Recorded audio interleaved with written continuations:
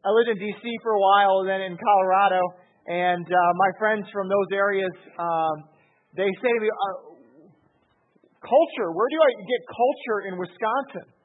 And I say, oh yeah, there's great places. I mean, there's a Performing Arts Center, here in Appleton for great cultures, great shows, national-wide shows come here. And there's also great architecture in Milwaukee. If you ever go to the Basilica, great architecture. Frank Lloyd Wright from Wisconsin. American Players Theater in Spring Green. Some of the best acting I have seen. A great place to go in the summer. Devil's Lake.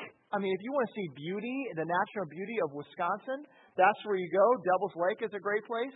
But then my friend said, no. I'm not talking about culture. I'm talking about where I would see and meet the culture of Wisconsin. Wisconsinites. Where would I see a typical Wisconsinite and find them? Well, I'd say bleacher seats at Lambeau Field, on Sunday. Hunter Orange, right? Generational ticket holders. Tailgating. Miller time. I mean, that is the culture of Wisconsin. So I went to a game, and I was sitting in the bleacher seats next to a 70-year-old man who had a huge, big white beard.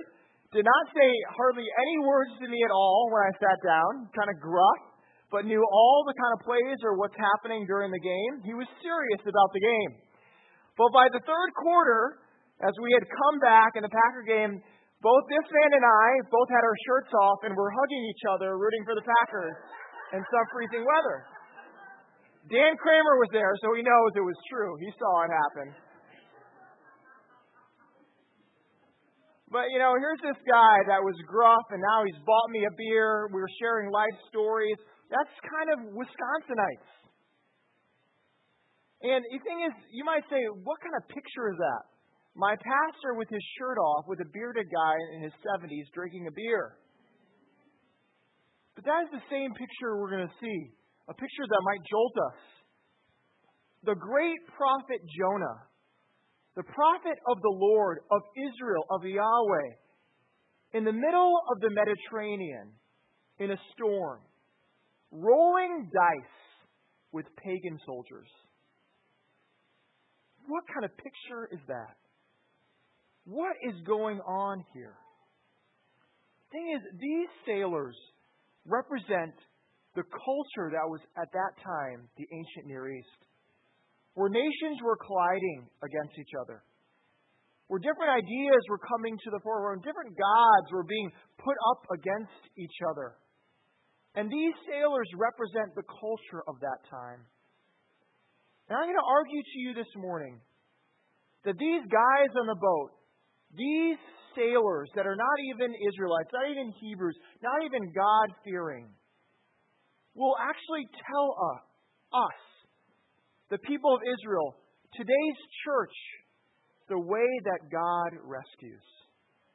The way that God rescues. These sailors, these people that are tattooed, if you will, people that are the culture of that day, that are rough around the edges, they will tell Israel, they will tell the church today what the true God looks like and how that God rescues. Well, let's find out together, shall we? Jonah chapter 1, starting in verse 7. Let's pay attention to God's word.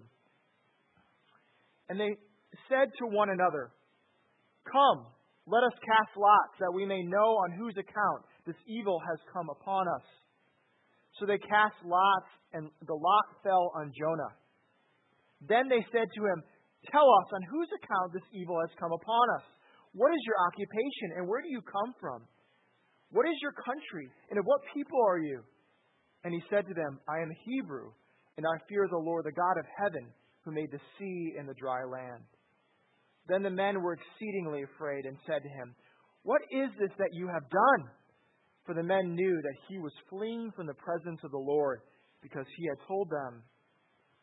Then they said to him, "What shall we do to you, that the sea may quiet down for us?" For the sea grew more and more tempestuous, And he said to them, "Pick me up and hurl me into the sea. Then the sea will quiet down for you. For I know it is because of me that this great tempest has come upon you." Nevertheless, the men rowed hard to get back to the dry land. But they could not, for the sea grew more and more tempestuous against them. Therefore they called out to the Lord, "O Lord, let us not perish for this man's life, and lay not on us innocent blood, for you, O Lord, have done as it pleased you." So they picked up Jonah, and they hurled him into the sea, and the sea ceased from its raging. Then the men feared the Lord exceedingly, and they offered a sacrifice to the Lord and made vows. The word of the Lord. Heavenly Father, I pray that through these sailors, that we would see a picture of who you are. A God who is slow to anger, abounding in love, compassionate upon us. We pray these things in your Son's name. Amen. Well, we are going through the book of Jonah this fall, if you're just joining us. And we are going to be going through that until November. And it's a book that is about God's relentless pursuit of people. God's relentless pursuit of people. Both people that are in the fold of His church, people that are in the fold of Israel, and also the people outside of the fold. It's God finding people. And sometimes we might think, okay, I'm in the church, I've been found. I don't need this. But this is the great message about the book of Jonah. It is written to Israel, written to the church. If any audience should be listening, it should be them. They are the ones that Jonah is speaking to. And the thing is, if you were an Israelite at this time, you would be looking at this book through the eyes of Jonah. Jonah would be the hero, the protagonist, the home team. He would be the one that you're rooting for. He'd be the one to say, yes, I love Jonah because he's a prophet. He's from us. I want him to do well. And then you would be rooting against the opposing teams, the Assyrians, the Ninevites, the sailors. These are non-Israelites. This is the visiting team. This is who we're not for. But here's the thing. Through this book, God is going to use the Assyrians, the sailors, the opposing team, to shine light upon the character of the home team. To show where they have fallen short. In literature, we call it a foil, right? The opposing person that shows where we lack. And that is what's happening here. These sailors are going to shine a light upon Jonah and upon us and where we lack. And this is the great irony of this book of Jonah. The irony is that Jonah was trying to flee, as we saw earlier. Flee from these people. Flee from the opposing team. Flee from these heathens, these pagans. But now what has happened? He's surrounded by them. In a boat. In a storm. Obviously, God has a sense of humor. Jonah, you thought you were going to run, but now I've surrounded you with them. So, what wisdom are we going to get from these sailors? What are they going to tell us? I think they are going to tell us the way that God rescues.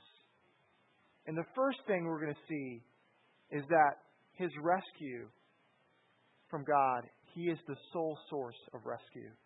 There is no other way that we can be rescued but from God Himself. So earlier we saw this in verse 5, that these sailors cried out to God in the middle of the storm. Now, if you're a sailor and you are seeing a storm where you're having to cry out, and this is your history of sailing, you know it's pretty bad, okay? If you're crying out. It would be like an airplane pilot in the middle of the air crying out on the loudspeaker to all of you sitting down. What would you be doing if the airline pilot said that? Oh my, this is bad. So you miss, it is bad. This is horrible. And Jonah, of course, is sleeping through it. But then he wakes to what is happening. And the people, these sailors, are saying, cry out to your God. We are all crying out to our gods for some kind of hope. Now, sailors are exposed to many different countries and lands, exposed to many different gods. We can tell that they were polytheists. They believed in many different gods. And they're pragmatists, really. They're also pragmatist sailors. What works? If it works, we're going to do it. I don't care what it is. I mean, if it's lighting a candle, so be it. If it's praying to Yahweh, if that's going to work, so be it. They want a way that works, a God that works, a religion that works. Polytheists, travelers. Thing is, I don't think this picture is very different than what we see today. Instead of a polytheism and merchants, we live in a world of pluralists and globalization. A world that our many different religions are seen and shown more and more. Where the nations come to us. Where we see pictures of different ways that people worship. And the pluralism of today comes down to this. What works for you, do it. Sure, if it works for you, go for it. That is kind of the message of pluralism. The message of globalization. Like I said, I like Richard Dawkins. Okay, do you guys know Richard Dawkins? I shouldn't like him, right? I'm a pastor, right? You know, it's just like he's an antagonist towards Christianity. He really doesn't like Christianity very much. And really, it's not much for dialogue. It's kind of a shut people down kind of way. It kind of writes book on new atheism and things like that. But what I like about Dawkins is that he exposes Christians. And he also exposes some of the thinking that people have. And I'm glad he gets to the argument. Okay? I'm glad it's not just like, oh, whatever's fine. He gets to the argument. And Richard Dawkins was in a debate. And I feel bad for this guy. This is a Christian guy comes up at the microphone to ask questions, right, of Richard Dawkins. And he's very passionate. And he says, how can you say there is no God? I have experienced God. I have been in His presence. He has spoken to me. The Holy Spirit has moved through me. I believe that Jesus exists. He's real. How can you speak against that? And Richard Dawkins says this to this man. He says, you can be as passionate as you want to, but the truth is this. If you grew up in Saudi Arabia, you'd have that same passion for Allah. If you grew up in Japan, you would say the same thing about Buddha. The only reason you're passionate, the only reason that you have such fervor is because you were born where you are, and that's why you worship the kind of God that you do. An argument, right? Well, this man kind of threw him off. But if I was this man, this is maybe the argument that I would have against Richard Dawkins. It would go a little bit like this. You know, the only reason you, Richard Dawkins, believe that there is no God is because you grew up in England. In secular England, around intellectual parents. How dare you say that I have transcended all religion? You too are caught in the culture that you are in. You see, you can't escape that. And when people say, oh, the only reason that people believe in God is because they grew up in the way, they are growing up in a pluralist culture that teaches them that they should believe that kind of thinking. So they too are trapped within their culture. We all are. Does that then give right to say that there no God exists? No. In fact, Dawkins too has a belief about the way religion is. his belief that there is no personal God, that the God of Scriptures is not true. And he is being ethnocentric himself by saying to others that there is no personal God and that the God in Scriptures does not exist. Please hear me. Let me make this argument to you. Maybe you too are in that place where you're questioning these things or have friends that do. I really want to be a place where we don't shut people down, but we can talk about these things. I would say this: you can't evaluate a religion except on the basis of some ethical criteria. And that, in the end, amounts to your own religious stance. You can't evaluate religion except on the basis of your own ethical criteria. And at that end, it amounts to your own religious stance. So the argument says, I just don't know. Or there's so many religions, who knows what's really true? That is a stance. That is a view. Don't say that, I don't have to know. No, because you actually are standing by something when you say it.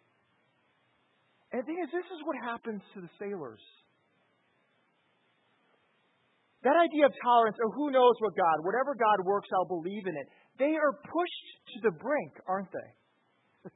They are pushed to the brink of their very lives, where they finally say, there is no more ambiguity. Where is God? What is really true? Why is this happening to me? Who is to blame? Why does it seem my life is cursed? They are finally saying what is truly true about reality, because they are pushed to the place where they have to ask what is true about how the world is ordered and how it is made.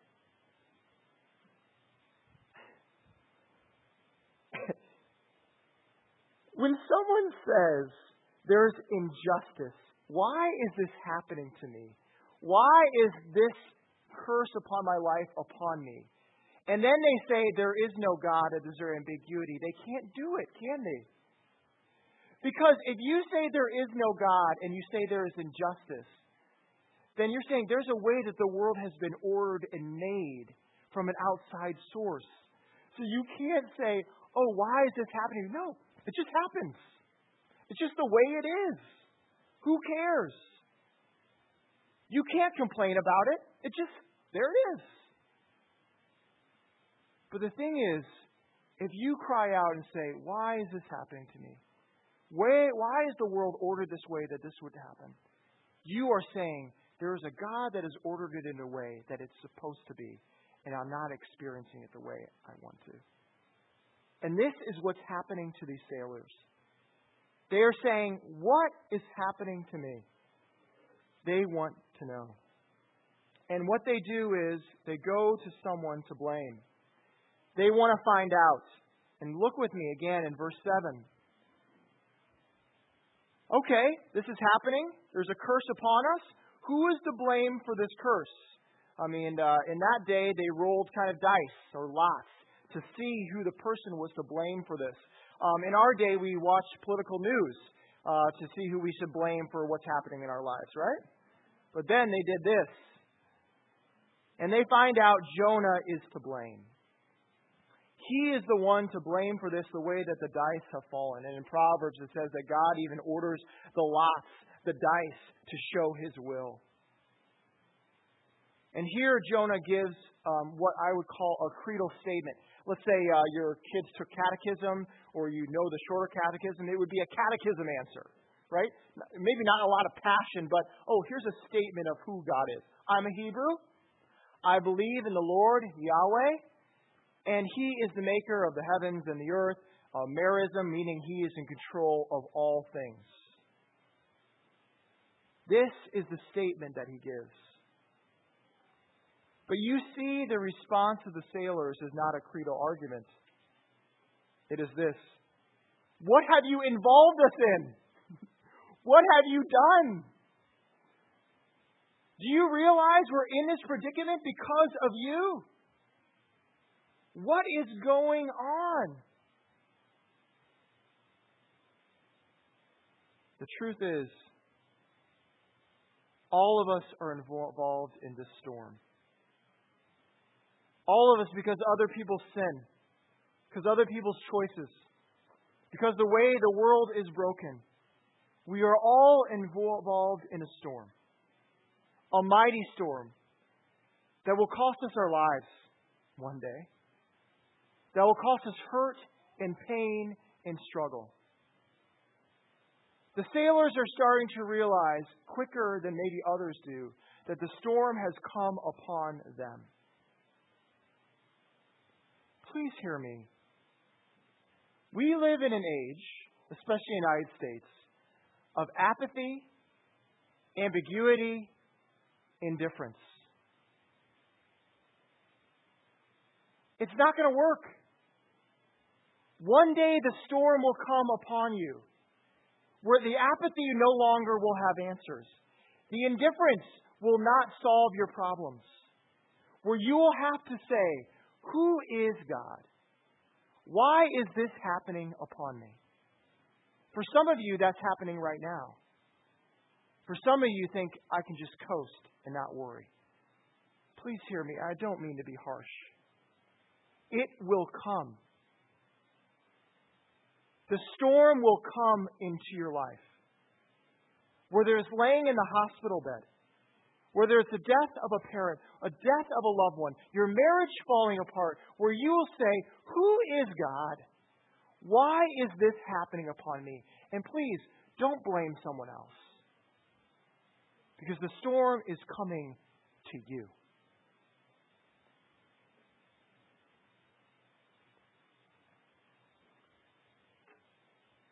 I feel for these sailors. I feel for them because now they are facing the God of the universe, Yahweh. And who is going to be the one that tells them about who this God is? Jonah? That would stink, okay? Because he doesn't like you to begin with. And now he's going to tell you about his God. Not the best spokesperson for Yahweh, okay? Not the best person to tell you about who God is. And here is what Jonah's solution is. Again, Jonah is giving a picture of who his God he believes in and what he's asking them to do. They say, what should we do to you? And Jonah's solution is this: throw me overboard. Just throw me over. And you see the picture that this book is giving to the Hebrews and the Israelites reading it. You know, pagans and heathens, they wouldn't care. They just throw them right over. I mean, they're just vile people. But is that what they do? No, they don't. They try to paddle to shore, to get to shore, to save Jonah. They try to do the good thing. Even these non-Hebrews, these non-Israelites are even trying to do good things. Virtuous things.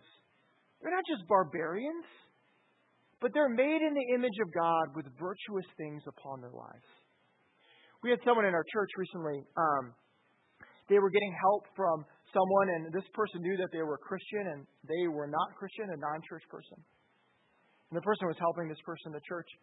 And this person said to the person in church, you know, even non-church people can do good things, you see? Even unchurched people can do good things. Amen. Absolutely they can. Non-church people can do good things because they're made in the image of God. And I'll even take it one step further. You know what? Non-Christians and unchurched people can actually be more virtuous than us. They can be better people than us. They can be righteous and good people. But you know what? As much as they paddle, as much as they strive, as much as they work to get to dry land, to try to save this man, to be okay themselves, they can't. Because in front of that God, no matter how good you are, no matter how virtuous you are, that is not what saves. And that's why I can look at other people that are good and virtuous and say, you know, you are better than I am. And I'm a pastor. I'm supposed to be really good and pious and good, right? No. You are a better person than I am. But let me tell you this. That virtue is not what saves me and not what saves you.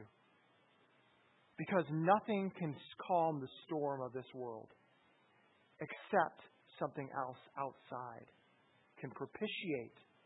It's a big word, theology term. The rage and the evil and the injustice that is around us other than God Himself. I really love what these sailors say. Look with me in verse 14. It's before they throw Jonah overboard. They said, therefore, they called out to the Lord, O Lord, let us not perish for this man's life, and lay not on us innocent blood for you. O Lord, have done as it pleased you.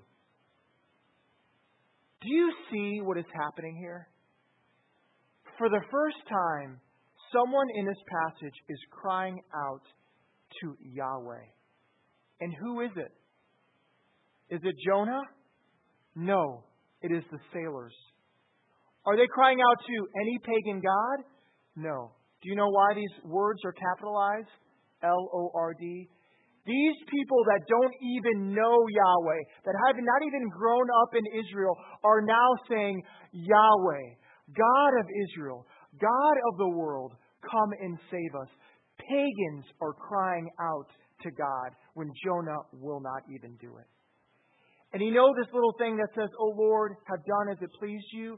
It echoes from the Psalms in Isaiah. Psalm 113 uses these exact same language. And when it's used, do you know what it says afterwards? No idol will save us. In fact, they will all be defeated. And only one God, you, God, are the God of this world. Polytheists, guys that worship other gods, are now saying, only you, Lord, can save me.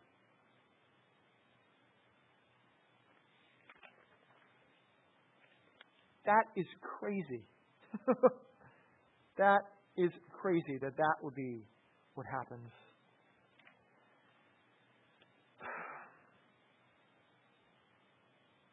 Trying to find my place here. I lost it. There I am. Okay, great.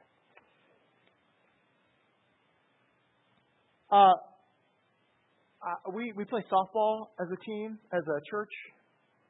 And we have our own softball team, and we have our little Emmaus Road T-shirts in front. And, you know, there's the church leagues, and then there's the non-church leagues. And we don't play in the church league. We play in this non-church league. And when I go and play softball against these other teams, there's a lot of language. There's a lot of drinking, too, that happens at the softball games, before and after. And they're rough guys that play softball. And here we are, we're like the church guys, you know, and we're bad, too, because we only won one game, and, you know, we don't swear at each other, and we don't get mad, usually, at the ref and stuff like that, and, you know, these are rough guys. You know, my thinking sometimes is this. Oh, man, these guys are so far from God. Maybe if you kind of joined our culture, you'd finally be okay. Yeah. Maybe if you just stopped swearing and you tuck your shirt in. You know, maybe if you don't drink so much beer. You know, you finally do these things, you're going to be totally fine. We might say that about people at work. You know these guys at work too. Guys that are rough around the edges. Guys that you go, great, maybe they just need to find, you know, righteous living and they'll be fine. Do you know what this passage speaks to us and says to us? It says, you know what? God is going to rescue people the way He wants to rescue people. And He's going to rescue people you think He can never rescue. And He is going to enter into situations. And if you think, oh, if they just join my way of living, if they just do it my way, then they're going to be fine. No, God is saying, I will rescue people even in those places. And I am the way of rescue. I am the one that will save them. I would hope as a church, we would be a place where we say we don't have to fit a certain church culture to be a part. That if you're rough around the edges, don't come here. That we say, you know what? I need as much rescue as you need rescue. I am in as much need of that grace as you are in the need of that grace. And that we would say to these guys, or whether they're on the factory line, whether they're playing at softball, whether they're at the football game, wherever they might be, guys, ladies that maybe feel, oh, they don't fit what I look like, that we would ask questions of them. What is the storm in your life? What is the things raging in your life? And what can rescue from it? And I'm going to tell you what the storms are in my life. Now, I tell you, what rescues me from it is not looking a certain way. It's not acting a certain way. It is ultimately the God of the universe, Yahweh, coming down and saving me. That is the only way there can be calm upon the seas.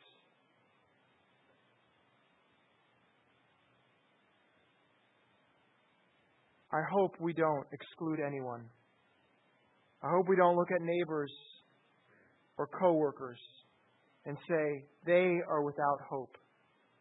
Because here in this passage we see the ones that we think are without hope are finally getting it, while the people that think are fine are not getting it. You know, part of the reason these guys were very upset about wanting to do this, to throw Jonah off board, is because they'd be killing an innocent man. They would be killing a prophet of Israel.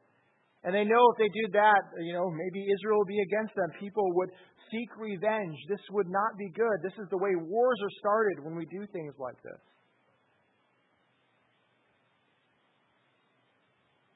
But then they finally say, this is what we need to do. And what happens here is something that is not very, it's seen before in the Old Testament. It's actually going to be seen in the next month at Yom Kippur, right? Yom Kippur, what they celebrate is what happened in the Old Testament, that they also did lots and rolled dice. You know that? And they did it over what would be the sacrifice. Which things would be the sacrifice? Which goat? And one of the goats would be the goat of atonement, and the other would be the scapegoat. And what would they do with the scapegoat after they rolled the dice and found this is the one to take out? They would send the scapegoat out of the city. And this scapegoat was a picture of all that was unclean, everything that was bad. And they would say, go, get out, because we can be clean. You will take everything. You are the unclean thing. And the same thing is happening here. Jonah is the scapegoat. He is being thrown overboard. He is being lost or casted. He will be the scapegoat. He is the unclean thing, so that these sailors will be saved and be okay. And the great irony of this is this, that Jonah is from Israel. He is a prophet. He is supposed to be clean. But then he is being casted out of the boat so that these Gentiles, these pagans, would be clean. Don't you see, this makes sense why Jesus says he is the greater Jonah. Were not lots cast for Jesus? Was he not thrown out of the city? Was he not the holy and righteous one that was the scapegoat that took our sins so that we would be free?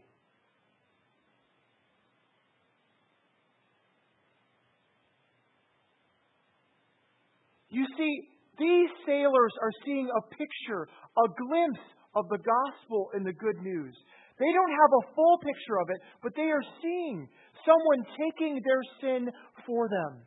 And how do they respond? They respond in worship. And we don't really see this or this, but nowhere in all of the Old Testament does this kind of worship happen that we see in verse 16. It says, "Then the men feared the Lord exceedingly, and they offered a sacrifice to the Lord and made vows." We have a triple emphasis here. Triple. In the English, we don't see it. Nowhere is this kind of worship ever seen in the Old Testament. So really, the English should be, they feared a great fear, they sacrificed sacrifices, and they vowed vows to Yahweh. Pagans, non-Gentiles, worshiping the God of the universe in that way.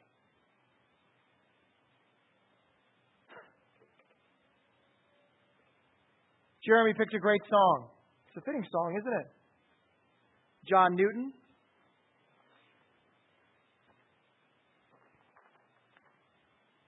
Here's also a sailor, isn't it? A one upon a boat. One that the storms were so great, a slave ship. And he cried out to God on that slave ship, "God, save me for what I am doing." A heathen, a pagan, not a very good Anglican. And he gave his life to worship God. God saved a man like that. And you know what he did? He went back to England and he shook them up. And he said, "You all go to church, but you enslave these men. What are you doing?" And he started a movement among Christians. This outsider, this slave trader, he started a movement there to wake them up out of their apathy to see, if you worship God, this is the way that you will be. I'm sorry. I'm going to be passionate, okay? You're just going to have to bear with me. We are so apathetic in the church in the United States. It is ridiculous. It is sad. If we believe, and we have the full picture, we don't have the half picture that they have, we have the full picture. If God gave His life to us to save us from the storm, would we not have this triple emphasis? Would we not vow vows? Would we not pledge our lives? Would we not give all our income, everything we have, to say to others, this is the God of the universe that will save us. Money will not. Houses will not. Good kids will not. Only God will save you.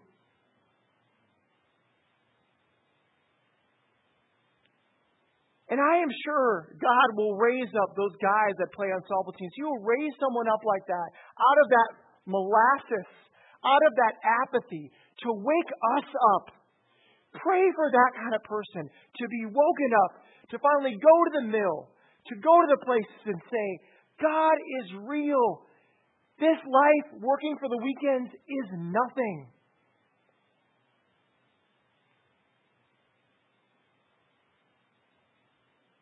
It took sailors to wake up Israel. It took sailors to wake up Jonah. Isn't it funny? The opposing team, the antagonist, shows us that we have a God who has mercy upon us. Let's pray. Heavenly Father, you are glorious and you are good. Nothing can calm the storms except what your Son has done. The scapegoat for our sins. Let it jolt us. Let us wake us up so that we would see that salvation comes from the Lord. Pray these things in your Son's name. Amen.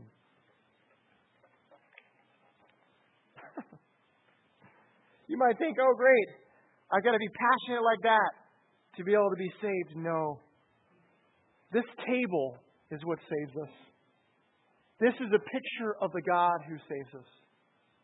This isn't a table for Emmaus Road or for Presbyterians. This is a table for those of you that would say, the only way that's going to calm the storm in my life is this scapegoat. This blood that was shed so that I might be saved.